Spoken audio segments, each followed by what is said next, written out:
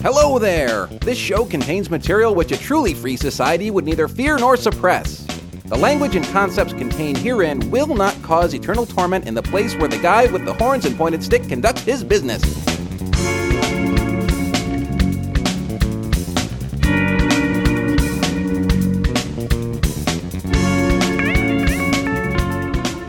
Hey man, what's going on? What's the good word? What do you mean, Flash Gordon approaching? I don't know. I don't recall saying that. Sorry. We're having a little rain. Was that Ming the Merciless? Is that who that would have been? Ming the Merciless. Played by that great Swedish actor. What's his name? He's been in everything. 3 Days of the Condor. Was it Max von Sydow? Yeah, Max von Sydow. He's been in like 175 films or something in his career. What a wonderful actor. You know, he's just terrifying when he needs to be and cool when he doesn't need to be and suave. I mean, he really can do it all. Why he's not like a huge leading man or, you know, why he never made it to like a Paul Newman status is beyond me. Maybe because he had a bit of an accent and he was not American and, you know, I don't know. I was just thinking more of Brian Blessed with giant wings, right? And his huge mouth bellowing with like a sword. That race of people with the wings, which I guess we can talk about that stuff a little later, since that's kind of one of our themes. But what else is going on, man? I know you were very excited about the launch of the iPhone 5. Well, yeah. Here's what I wrote down, because we are actually taping this on Thursday the 13th, I think.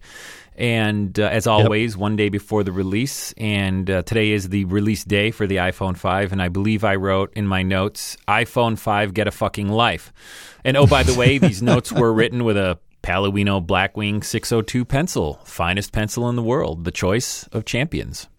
So one of our listeners sent you a pack of them? Yeah, somebody got tired of listening to me trying to what's the word I would use? Wheedle? I don't know that word, but wheedle a box out of pencils.com. And for all of your back to school and kids' pencils needs, go to pencils.com.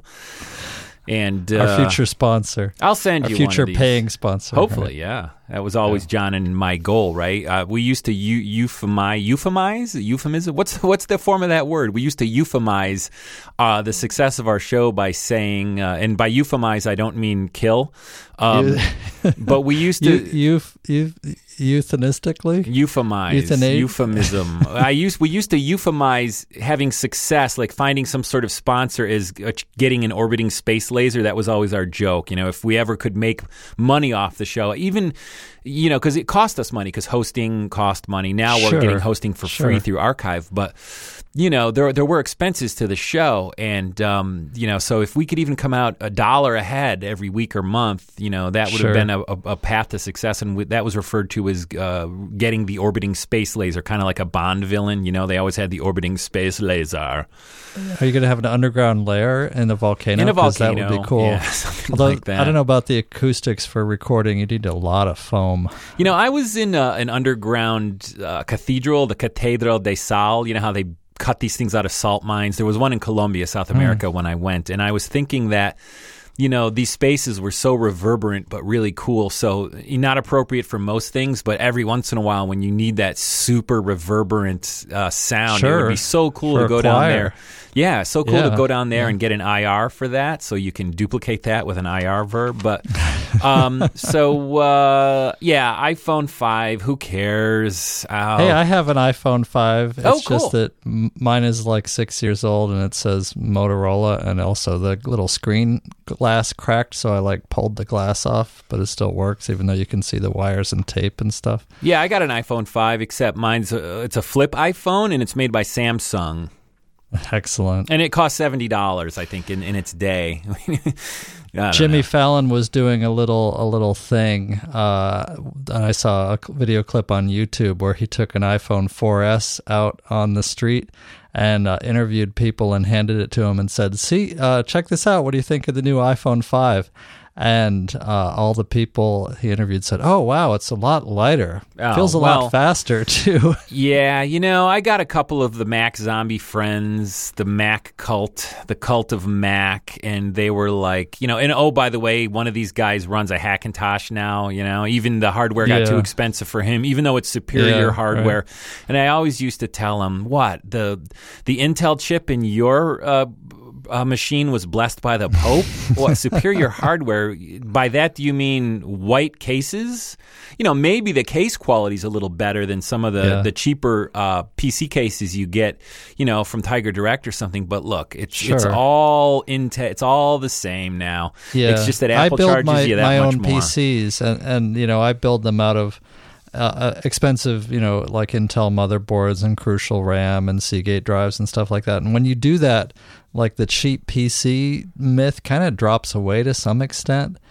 But but I don't know. Yes, but it is basically the same. An Intel motherboard that I order and put in a PC box that I build is pretty much as reliable as a motherboard that comes from Apple in a shiny aluminum case. I've seen some Consumer Reports type studies that show that the Apple MacBooks are less reliable than some of the Asus laptops. So, but anyway, it could be. The other thing I did have one point about the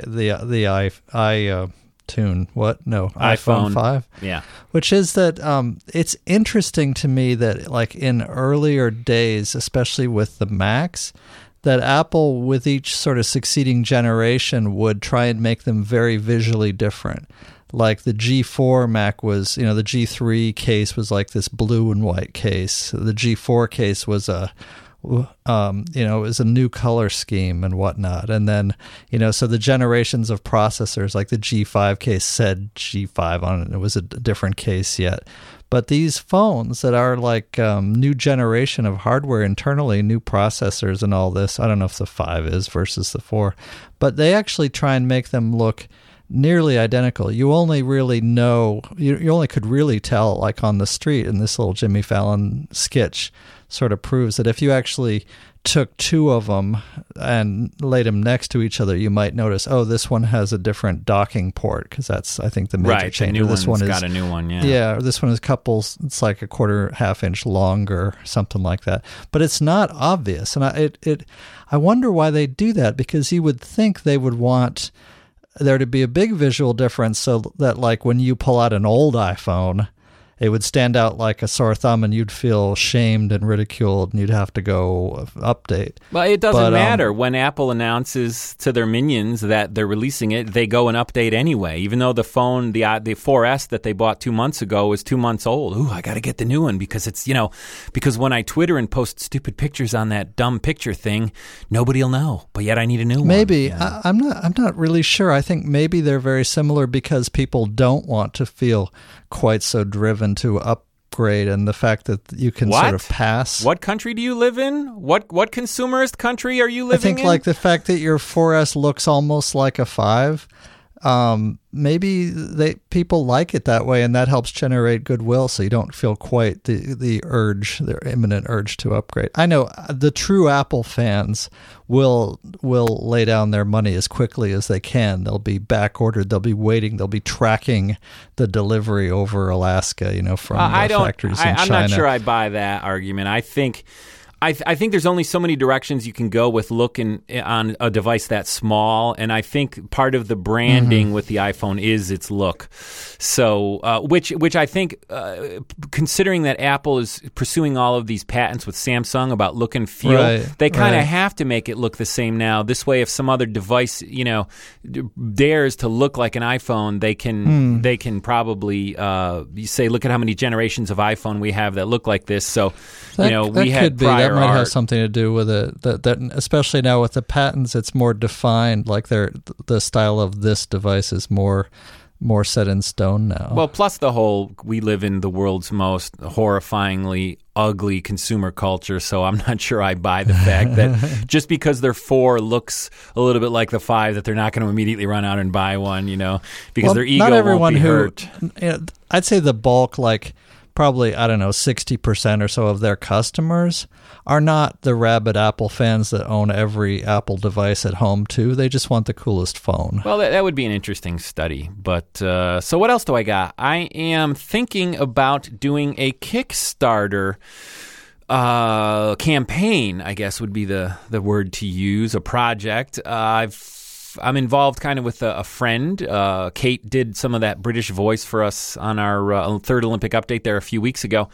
Her husband, Todd, was in a band called Hydravian in the 90s. Cool prog band. They recorded some stuff analog. They basically finished a record, 35 to 40 minutes worth of music, and the tape was kind of in his basement for years, and I thought, wouldn't it be cool to release this as a CD? There's some cool proggy, fusiony rock and roll on here, and I was thinking that there's a place called Mr. Toes in San Francisco that'll transfer that to digital WAV files. Yeah, very cool. We were talking a little bit about all the old formats he'll support. What is a very reasonable cost. He supports every format, basically. I mean, just go to MrToads.com and just look at the tape formats he supports. It's shot, and they keep them all well maintained too. That's part of their mission. What's the point if the tape deck doesn't play well? If what's the point in transferring the files, right?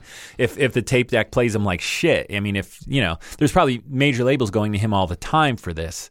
So he'll take your tapes of any type, and you said he'd send you a flash drive with WAV files on it. In this case, yeah, that's exactly what he does. And I told them that I would remix this, but then I got the idea if they paid that transfer fee out of pocket, I thought it would be fun to mix it. And it's cool tunes, but then I thought, why don't I want to get paid here? Let's try to kickstart this and get something going. Figure out how you can actually earn at least a small living doing what it is you love to do. Yeah, well, I'm trying to do that now, and because they're friends, they were entitled to the big friends and family discount. But I mean, if we can get Kickstarter to pony up like anything over $1,000, I can get paid a little. We can cover the cost of the transfer. So it might be fun. So I guess I'm reaching out to our listeners for two reasons. If you guys got any experience with Kickstarter, shoot me an email and let me know the best way to attack this, to go about what worked this. And what didn't. Yeah, to get some exposure and to siphon money out of these people's pockets. And and also in the nicest possible way. Yeah, in the nicest possible way. And also to try to get you on board in the hopes that maybe you'll support the campaign when I eventually do it. You're talking about giving people an option maybe to buy a physical CD? Well, I mean, I've come up with 3 reward tiers, and this is basically why I need advice. The reward tiers that I came up with were, you give us $15, you get a CD. You do $10, you can download some FLAC files. You do $5, you can download some MP3s. That was the reward system I came up with, and what I was hoping for were people who have done this to kind of reach out and say, no, that's bad, do it this way, or here's what works better. Yeah, and I don't really know, if those are good tiers or plateaus, so I'm looking for some advice from some people who may have done this. I already did get some advice on one of the music forums that I'm on where someone said, have a $1 plateau, because there's plenty of people who just want to put $1 in. They want to support a bunch of the campaigns on Kickstarter, but they don't have a lot of money, but they do want to feel like they've contributed, so they put in $1, and maybe the reward for that is often a thank you email or a handwritten thank you note. Okay. A $1 contribution level. Wow. Yeah, I learned something else about Kickstarter, and that was that even if, let's say, I want to give $1,000, I can choose which reward I want. Even if I've put in the highest amount, I can still say I only want the reward for the $1 gift. This way, I don't have to give my name and address to have you send me something. I can remain somewhat anonymous. So I did get a slight schooling on Kickstarter on one of the forums. I talked about this already. But yeah, I mean, if we could raise $1,500, we'd be golden. That'd be cool. And I don't think that number is unreasonable.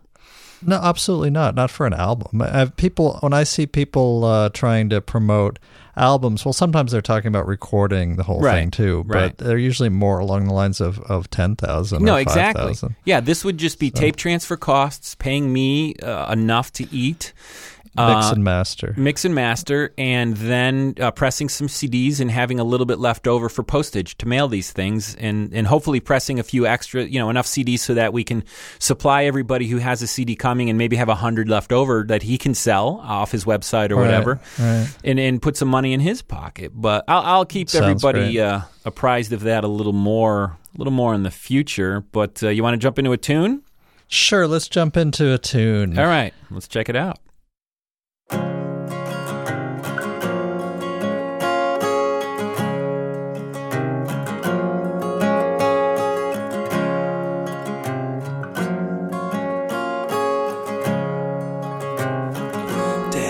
moon says gridlock is evil, and I say so is July.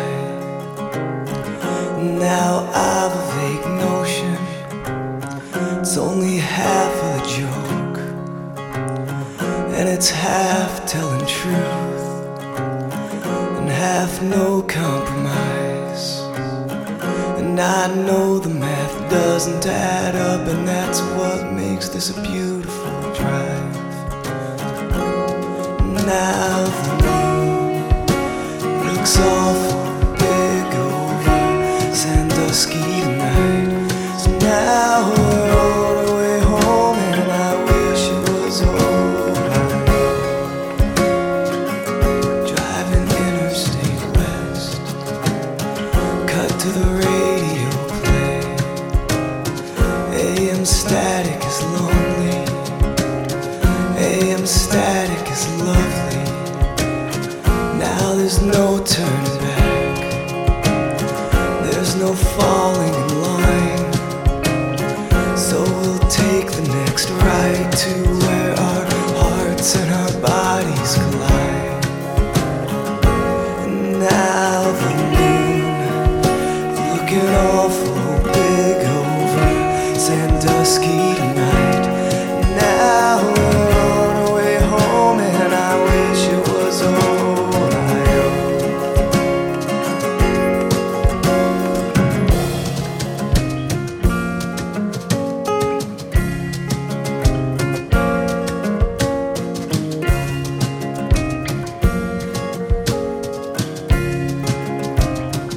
And I'm under construction, and you're under my skin.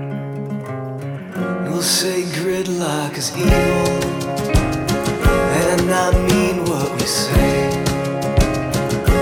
'Cause now the moon looks awful big over Sandusky tonight. Now we're on our way home, and I wish it was Ohio.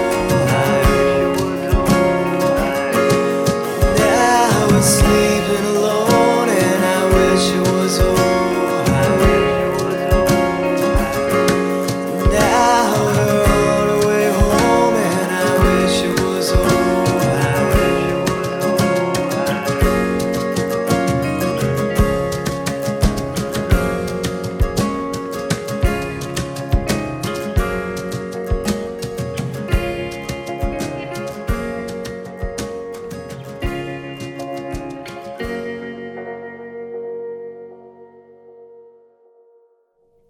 Yeah, that was Ohio by an artist, a local artist to me named Jason Schnitt. Smile when you say that. Yes, exactly. It was a slightly unfortunate name, but a nice song, I thought. So, Yeah, nice mellow song. Jay plays at a local cafe that I go to and used to go to quite a bit called Cafe Domenico, and he's actually one of my favorite artists. He's very inspired by Dylan, very breathy, you know. He does a lot of Dylan covers in his set, and just good stuff. Yeah, I like his vocal style. Yeah, I mean, I asked for his CD years ago, and I actually unearthed 15 or 20 CDs in the past couple weeks when I was looking for something else for our podcast, the sound effects CD that I bought that I can't find. But I uncovered Jay's CD, which is great, and like an idiot, I don't have it right in front of me to tell you the name, but it's actually sort of a 2-album project on one disc thing. The first 11 songs are a project called From a Third Story Window, and the latter 11 through 16 songs are called 2 a.m. Radio. So he basically... These like linked, the concept album kind of thing? Well, it's two records on one CD. I guess they were two projects that he was working on, but he put all 16 songs on one CD. Like the second thing he calls an EP, the last 11 through 16. It's not like the Magnetic Fields 69 Love Songs, a 3 CD set with 69 songs on it. Right, yeah. But he's great. I like Jay. He's got something new out that came out a few years after this. Next time I see him at the cafe, I'll have to see if he can't hook me up with another disc to play some of his stuff. But yeah, I'd like to hear more. I'd like to hear more of his stuff. Yeah, very cool. Yeah, good stuff. I kind of didn't want to talk about politics, and because we're going to be talking about a lot of politics in the... Yeah, we should say we're we're aware of the embassy killings, and our hearts are, go out to the families of the people killed, and it's a tragic thing. But we didn't want to try and unpack that all now, especially since it seems like a lot of the details are still unfolding. Yeah, other than Mitt Romney being an ass and trying to score political points on our ambassador's death, there's not much to say at this time, but it's tragic and horrible and horrifying, and it didn't go unnoticed, but we're going to have so many opportunities to talk about politics between now and November 8th or whatever that day is that I kind of wanted to do something more lighthearted, and Paul came up with this. I wanted to talk a little bit about B-grade science fiction movies. And in particular, I'll save this maybe for later into it, but I have one movie I'm trying to find, and I want to ask for the listeners' help in finding it. So when you say B-grade science fiction movies, throw something out there. Throw a name out there. How about anything by the producer Roger Corman? Well, for example, Battle right. Beyond the Stars. Did you ever see Battle Beyond the Stars starring John Boy Walton? I did see Battle Beyond the Stars years ago. It was an 80s film, I think. Yep. So I should just put these in context. When I was maybe junior high, 13 or so, 12 to 15 maybe, my stepbrother had an early Panasonic VCR, which was, it was the size of an oven or something. It was this enormous thing. And back then, VCRs were new, and they cost serious money. But he saved up and bought this VCR, and he would bring it over to our house. He had cable, which back then meant HBO, and Cinemax, I think, was brand new. And so he recorded a lot of movies and filled up hundreds of tapes, and he would bring the VCR over and bring boxes of tapes, and he'd leave them for us.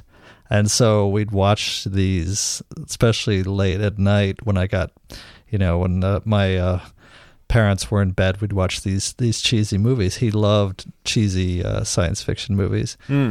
Galaxy of Terror, I think, was another one that had a major influence on me at that age, in which I probably shouldn't have been watching given some of the subject matter. But, was that the one that had Richie Cunningham's sister in it? It had Shortcake in it? Erin Moran, I think her name was?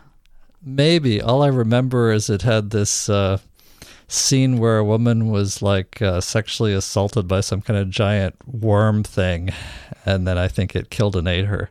It's a pretty horrifying scene. Was there some sort of structure that the aliens lived in that was kind of reminiscent of Space Mountain? They had some sort of building or mountain or structure that was like that? Yeah, I think if you Google that, you will find that Erin Moran was in that, and I think it could be. An alien wrapped his or her tentacles around Shortcake's head and snapped her skull like a peanut or something. Oh, that might be.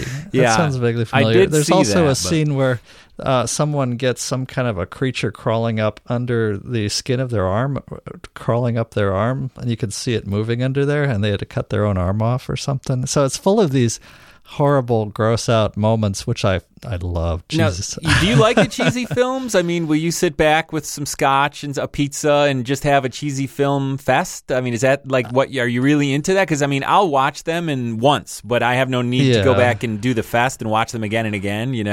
I can't watch things like that anymore. The kids are I understand, but the kids notwithstanding. Sort of a modern. Well, here I'll give you a modern version. Yes, I would definitely love it, and I loved Mystery Science Theater 3000 back in the day, and I used to tape every episode of Mystery Science Theater 3000. Yeah, but you're not cool because you didn't call it MST3K. How can you be a fan and not call it MST3K? Our listeners. You know what? I have MST3K bumper stickers and stuff that I ordered from the fan club still in a box. Okay, that you are officially cool. I mean, I don't have that. I used to watch it, but I don't have that. Well, before you throw out something else, let me throw out something. I will see your Galaxy of Terror and raise you Humanoids from the Deep. Humanoids from the Deep. I'm not sure I'm familiar with that. It was a bit of a horror. It took place on Earth. It was about creatures from the deep coming up and, just terrorizing people. And you remember Erin? She was in the Buck Rogers in the 25th Century TV show, that actress. Erin Gray. Erin Gray, yeah. One of these. Wilma Deering. Yes, Wilma Deering. One of these monsters attacked and raped her. So in the spirit of I hadn't even written down Humanoids from the Deep on my list until you mentioned Galaxy of Terror. And that totally reminded me of Humanoids from the Deep. And again, just horrible schlocky B grade stuff. These are not really healthy, like emotionally healthy films, I should say. A lot of them, but some not. of them, some of them are just fun. Like I would even count. It's hard to know exactly where the B movies leave off. And you were asking me on Facebook, so how do you define a B movie? Because anything by Roger Corman?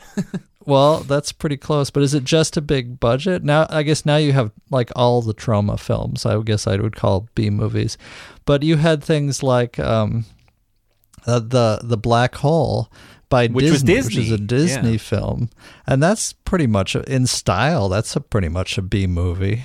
Yeah, you know, I saw that when it came out, about 79-ish, I would say, 78. Yeah, 79, 80, something like that. Yeah, and I've only seen it the one time, and your story rings kind of true for me too, because my brother Al had his own house by then, and he was on his way to being married and being in an unsuccessful marriage. But he got HBO. He was the first person. We all had cable. My local town had cable, and HBO was one of those choices. If you switched on to channel 3, you would see the squiggly lines. But if my brother Al went and got the HBO box, and he had HBO, so on Saturday nights, if he was like, "Yeah, we're going to watch this or that," he'd say, "Come on over," whatever. I'd go watch the sci-fi films and stuff. So, in fact, the first Star Trek film I never saw in the movies, as shocking as that sounds, the first Star Trek motion picture, I saw it on his cool TV, and he bought a nice big console TV, a nice Magnavox, and we watched the first Star Wars film.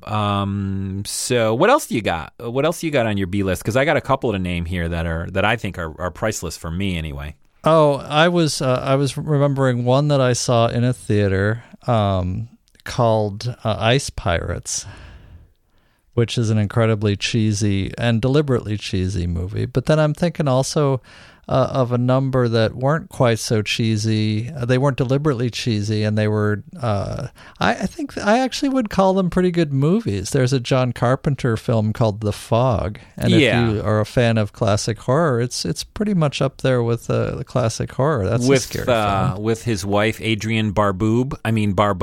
In, yes. John Carpenter's style was really B movie, but John Carpenter sort of booted, if you will, not even rebooted, but booted. He was one of the first guys to really start making horror not B movies, and to really make, starting that genre, really igniting it and making people go crazy for it, which kind of leads us to the zombie thing, which we talked about last week. Was The Thing his first film that really crossed over and became a huge, hit outside the genre, or am I would say probably. I mean, and that's a great piece of science fiction as far as I'm concerned. That's a remake, of course, of the original thing, but great film. Kurt Russell, the guy who does those diaper commercials or the diabetes commercials. I can't think of his name. He was the doctor on there.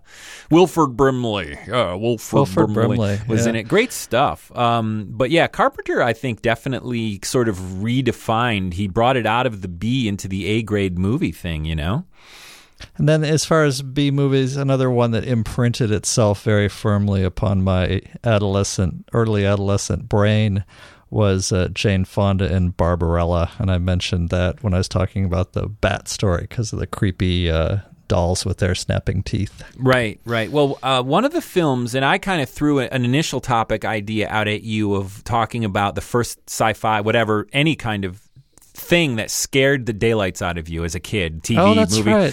That's right. Yeah. And, we don't have to talk about that. We can save that for another day. But one of the movies when I was a kid that actually scared me quite a bit was one of these B science fiction films, and it was called Queen of Blood. And I threw that out to you earlier. I don't know if you Googled it or not, but Queen of Blood was a 1966 science fiction film with two actors, one of whom is notorious for B movies, John Saxon. He was in so many B movies, including a lot of Bruce Lee movies.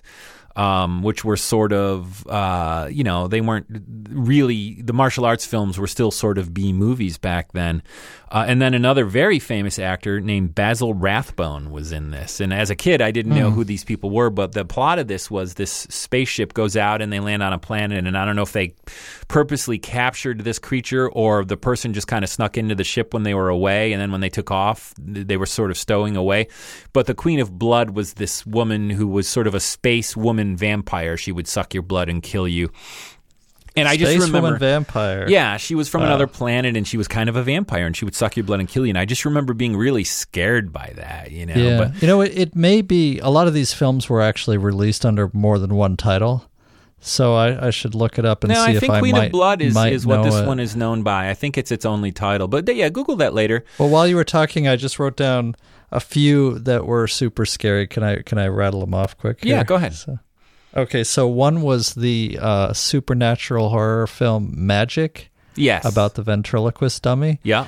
That movie scared the crap out of me. Yeah, I don't think I saw that till much later in life when I wouldn't have been scared by it. But then there's one called, I don't know if I have the title exactly right, but I'm sure you'll recognize it. Vincent Price, Terror in the Wax Museum, or House of Wax. House I'm of not Wax. Sure which. I saw that in 3D actually years ago in the 80s. They did a re-release of that in 3D in our local. That's a cool, awful, cool, wonderful, horrible movie. Yeah, yeah.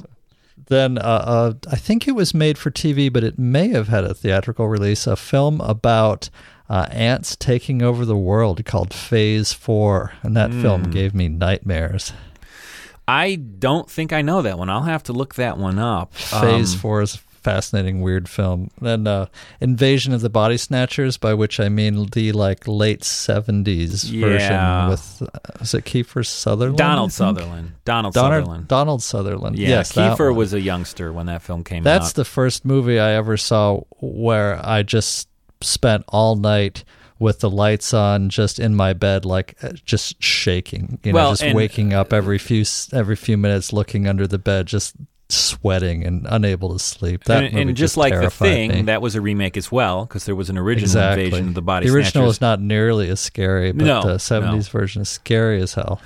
Another movie that I put down here on my list is a B movie, which is just a campy, just awful. This is a movie that we used to watch every year, not because this was even pre-VCR, it was in the 70s, and we would always go to my aunt's on Thanksgiving to do the Thanksgiving thing, and they would always show it on Thanksgiving Day, kind of as a prelude to the upcoming Christmas season. And it was this horrible science fiction movie called Santa Claus Conquers the Martians. Oh my God. Do you know it? Yeah, I do know it. That was done as an episode of MST3K as well. And you can actually go out there and download it, right? The owners of the film just put it up as an MP4 or something here. I mean, it's horrible quality. I would actually pay for a proper remastering of that on DVD or Blu-ray if somebody could find one of the copies of the film and restore it. I would pay for that. This happens. There is a project going on now. You were talking about Kickstarter. I'm about to blow your mind and link all our topics together. Oh, cool. But there's a guy now who I think has a Kickstarter going. He collects films, old films, and he happened across, I think it was I don't know that much about how films are made, but it was not a release print. It was like an early print, very high up in the chain of duplicates, just off the negative or something, and so a very, very clean Not print. A lot of generational loss. Exactly, of a film called Manos, The Hands of Fate, which is one of the most famous MST3K films. Yeah, and our friend Kate, who did the British voice, references that film to me all the time. So, Kate, if you're listening, Paul just referenced Manos, The Hands of Fate. And, of course, Hands of Fate. In Spanish, Manos means hands. So that title literally means hands, The Hands of Fate. It's horrible.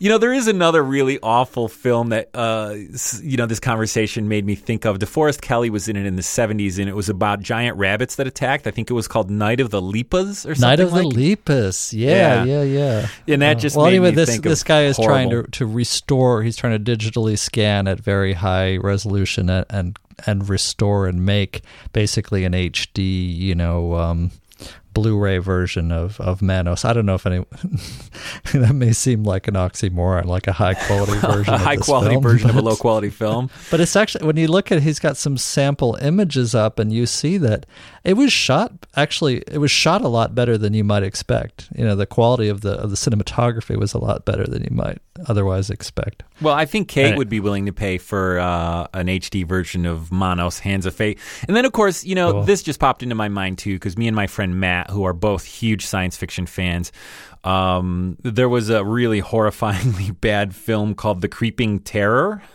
The Creeping Terror. Yeah, yes, and it was just a guy walking behind a shag carpet, and that was the evil monster, and you could see his Converse sneakers sticking out of the bottom half the time, and it just awful, and Well, the way it absorbed people, I thought it was interesting because a lot of monsters are really phallic, like they impale people or spike right. people, Right. This one was like a giant walking vagina, so it was yonic, so sort of an unconventional horror, probably why it didn't really resonate with people. The MST3K, awesome, but I will say this about MST3K. For one of their movies, or their only movie, I don't quite remember, they kind of lampooned This Island Earth, which is one of the classic science fiction movies. I mean, it was the Star Wars of its day. Oh, yeah, And I don't really think it deserved lampooning. In the 50s, there were the two huge films, maybe three. There was Forbidden Planet, This Island Earth, and then the one with Gort, Klaatu Barada Nikto, Michael Rennie was the alien. The Day the Earth Stood Still. Day the Earth Stood Still. The three biggies. That was. I agree that the Day the Earth Stood Still was actually a really good film. Well, so was This Island Earth. This Island Earth was the one they did for their theatrical MST3K movie. That's what I mean. And I saw in the I theater. don't think This Island Earth deserved that kind of treatment because normally they lampooned really awful films, but This Island Earth was the Star Wars of its day, along with those other two films. So I am defending This Island Earth as one of the great films. And I mean, it's fine. It was fun. Maybe. They had I'm just fun not with sure it, too. the screenplay stands up all that well to the test of time. Don't but be I knocking do This Island love Earth.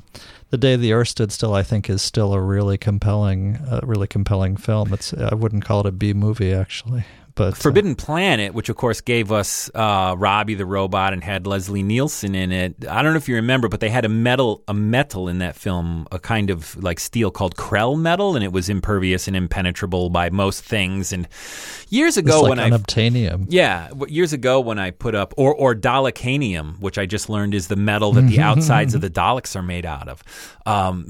So back when I put up my blog, it was a static blog. It wasn't. I just hand coded the HTML, so it wasn't like my blog now with a publishing engine in the background and all that. But I had a lot of real science and science fiction references on it. And some guy from Italy used to say, "Oh man, I love all these sci-fi references on your blog." And he used to give out this sort of low budget award called the Krell Metal Award. And it was like a picture of Robbie the Robot, and it was one of those tags you could put on the bottom of your site that said, this site received the Krell Metal Award. And I just thought it was cool because it was a cool sci-fi reference. But you want to jump into a second track? Let's jump into a second track. It's been really fun talking about all these cheesy movies. Now I want to go watch a bunch of them, but should probably let our viewers move on. Yeah, and if our viewers have any favorite films, we'd love to hear what your favorite films are because, there's thousands of them. Please tell us. And I'm sure we've overlooked many hundreds. But so you want to jump into a track? Let's jump into a track. Cool. Let's check it out.